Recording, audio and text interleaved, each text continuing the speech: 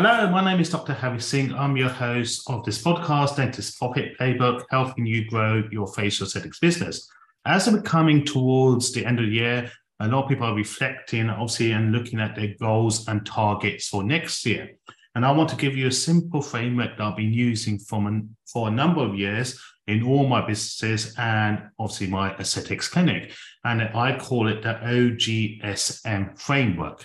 So the O stands for objective.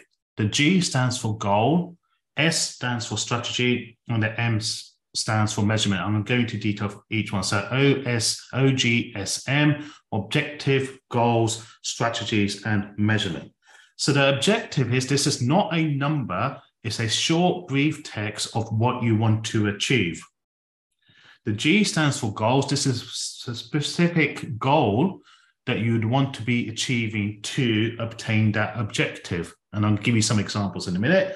And then the strategies are specific activities which must be taken to achieve your goal. So you can see it follows from each one above. And then the measurement, because the feedback is the Breakfast Champions measurement, is the measurement criteria for each strategy so you know you're on track. So the objective is a non-number, short description of what you want to achieve. The goal is what you want to achieve. The strategy is the activities that you need to be taking. And then the measurement is what KPIs or measurements you want to be doing. So the objective could be one or two sentences about to be full-time in facial aesthetics, to get 50%, you wouldn't want numbers. So the only numbers you would have is not numerical values in terms of turnover, but value in terms of you want to dedicate 2 days a week to aesthetics. You want 50% of your income to be coming from facial aesthetics. So a brief text on what you want to do. Then let's say you want to be full-time in facial aesthetics, that's the objective.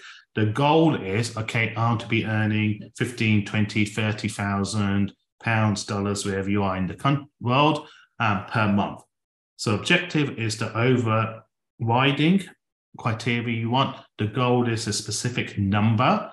Then the strategy is going to be, okay, I need to be visiting, say, 4 or 5 dental clinics to offer my services. Whether you do it from other businesses is up to you. So those are the specific activities you need to do in terms of to get that number income, and then obviously to achieve your objective, which is to become full-time in facial aesthetics. Then you would be measuring. So let's say your goal is to be full-time by the end of the year in facial aesthetics. Then what you do is have quarterly goals. So at each quarter, you say, okay, I need to be spending 25% of my time delivering facial aesthetic services compared to my dental services. And then at the end of Q1, you want to measure to see where you are in relation to that target. Are you ahead, on schedule, or behind? If you're ahead, really good. If you're on schedule, perfect. If you're behind, then you need to alter your roadmap.